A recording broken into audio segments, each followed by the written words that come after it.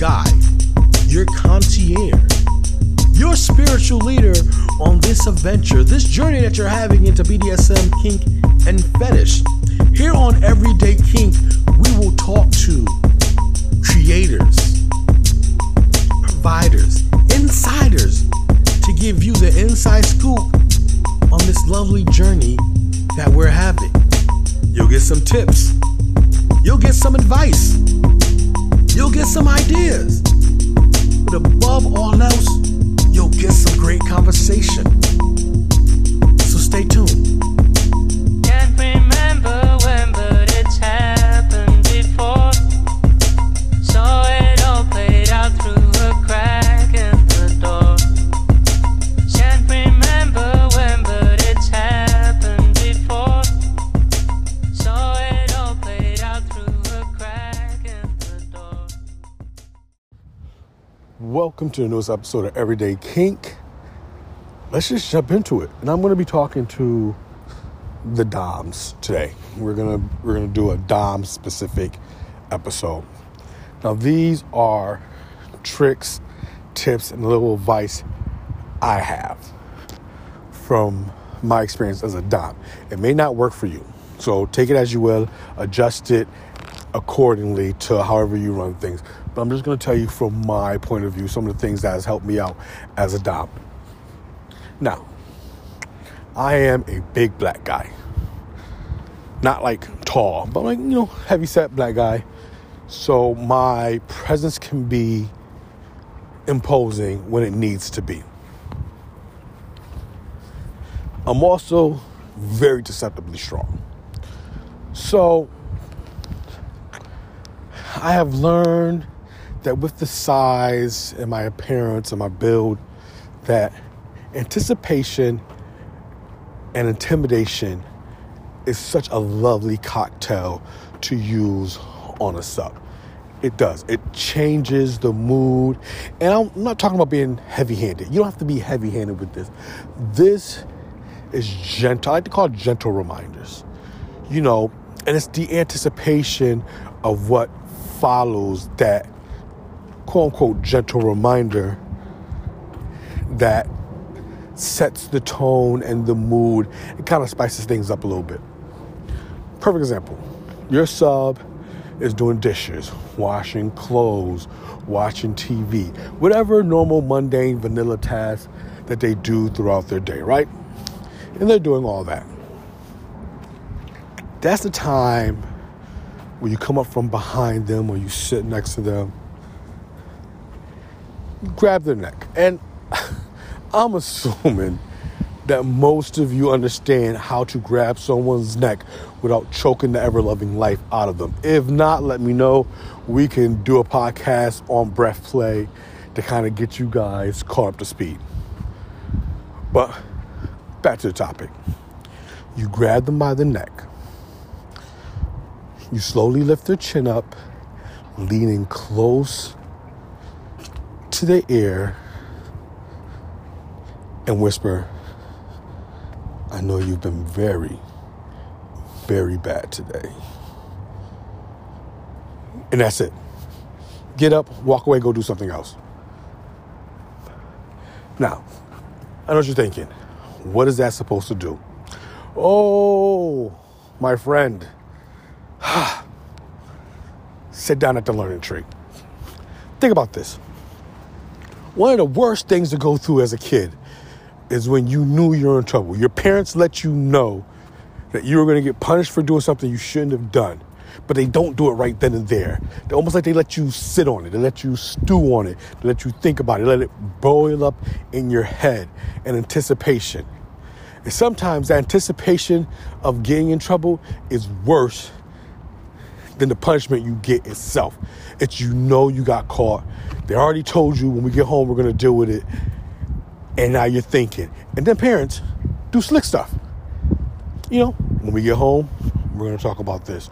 Or when we get home, we're going to handle this. And then you get home and they do everything else but deal with it. Make dinner. You guys have a good laugh.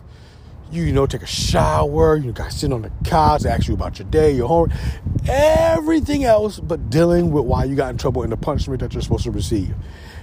And it's that nervousness, that anxiety, that anticipation of what's you expect is going to happen that just eats at you, right? Then when you finally get your punishment, sometimes the punishment isn't as bad as the waiting for the punishment is. Same ideology. You letting them know that they were bad, and you know that they were bad, and a punishment is coming, and then walking away, just walking away, makes their mind start to wonder, makes them think, well, hold on. What did I do? How bad was the thing that I did? How bad would the punishment be for what I did? And why aren't they punishing me right then and there? What's going on? When are they going to punish me? Are they going to wait till I do this and then punish me? Or are they going to wait till that and then punish me? Or wait till that and then punish me? The anticipation of what they know is going to come will drive them insane. And now, if you're dealing with subs who like pain,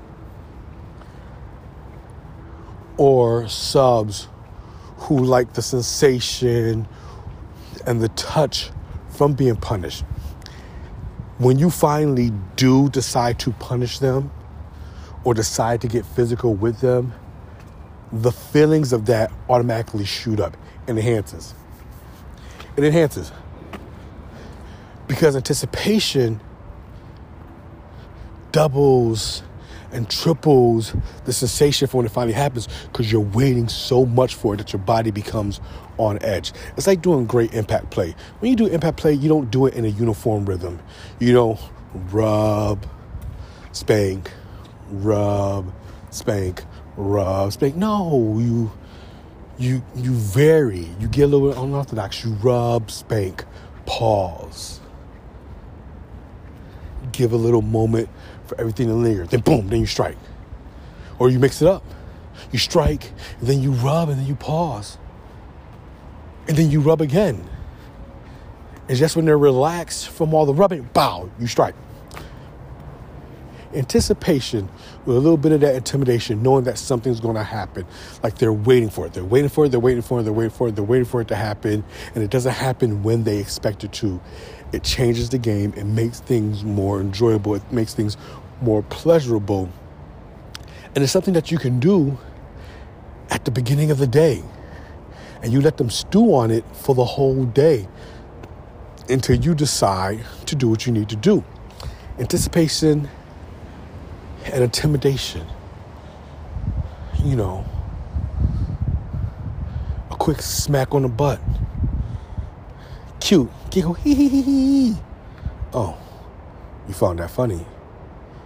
Well, let's see how much you'll be laughing later on. And maybe later on never comes. Maybe you don't even do anything. You let them wait. The anticipation and the wait is what makes it much better. It's what makes everything build. It's a science. Think about it. It's like a good horror movie. They will hint and hint and hint at the monster, hint at the killer, hint at the killer. They'll give you jump scares and jump scares. Jump scares build the anticipation. So when they finally come to revealing what the monster is, it either throws you out of whack or it makes the scare a lot more scarier than it really is. Think about all those scary movies that you got scared of at the jump scares, right? Because you didn't know they were coming. Now go and rewatch those movies knowing you know where the jump scares are. It's not as scary because you know when they're coming. It may frighten you a little bit because of the aesthetics and the ambiance and the environment, but you know where the jump scares are, so you're not as prone to be scared or to be shocked as you would be if you went into it not knowing anything. Think about that. All right, now let's talk about another subject. Sorry. So this one is really cool. This one is creativity. Now, the basis to me, of BDSM and fetish and things of that nature is being able to capitalize on the creative nature of things. I'll give you a perfect example. You have handcuffs, collars, wrist restraints, ankle restraints that you can buy anywhere, right? You can go to any sex shop, you can go on Amazon, you can go to any KiNK fetish website and actually purchase these things, right? Spend some money, get some very nice quality product. But you don't always have to do that. If you have a belt, that can be used as a collar as long as you properly, adjust it to the neck so it doesn't choke the person to death. Unless you're into that. But we wouldn't want you to do it to the death measure. You can use it as an ankle restraint. You can use it as wrist restraints. You have ties, which can be used for blindfolding, tying up. Shibari rope, which could be used for, restraints and stuff. There's a variety of things you can use to restrain people. And it adds to a creative nature. It adds to the spontaneousness of the act. If you're with your significant other and, you guys are getting into it, instead of having to go and grab the handcuffs from the bag that's under the bed so that company don't see it or your kids don't see it, you take off your tie and use your tie to tie them up. It gives a more raw, passionate appeal to it. Creativity is a beautiful thing when used in conjunction with BDSM. Little things like, I want you to read me the text message that you just sent me. And every time she says he says a certain word, you either bite them on the neck, kiss them, or smack them on the butt. There's little things like that to kind of add a little bit more of a dope little edge and feeling to it. I think people see BDSM and fetish as like just one type of thing, and they feel like that's the way you have to do it. And the great thing about our community and our culture and our lifestyle is that there's no exact way that you have to do it.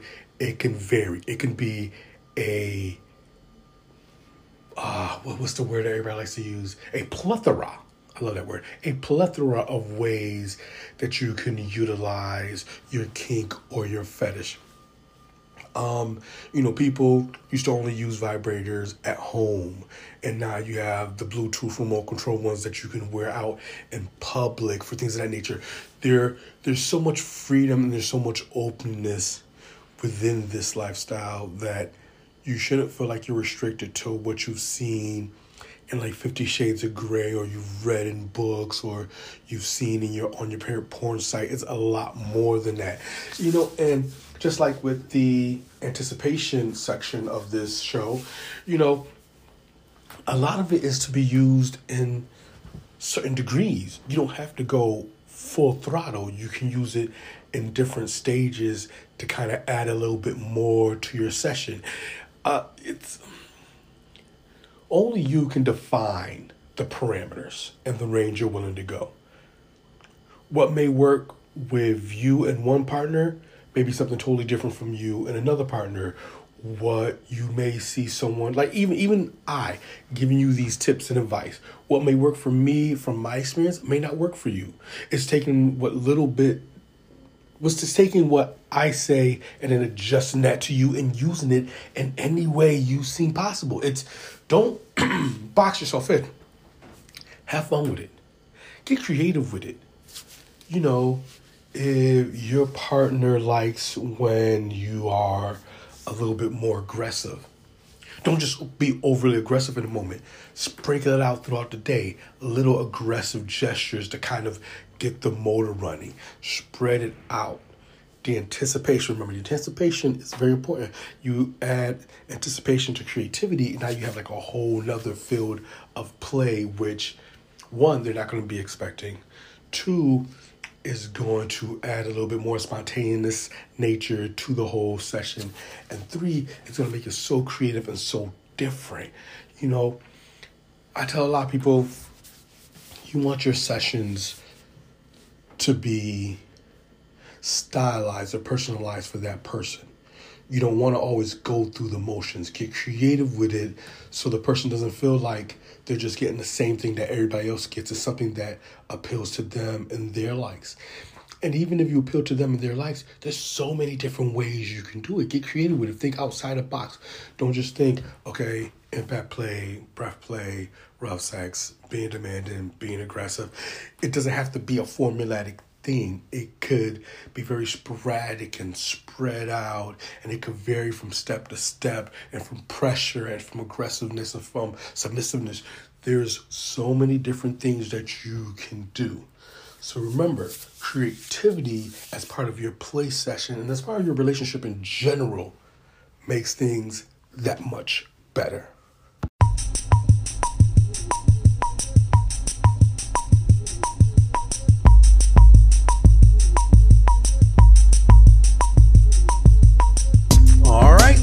That was another episode of Everyday KiNK. I hope you guys enjoyed it as much as I enjoyed providing it to you.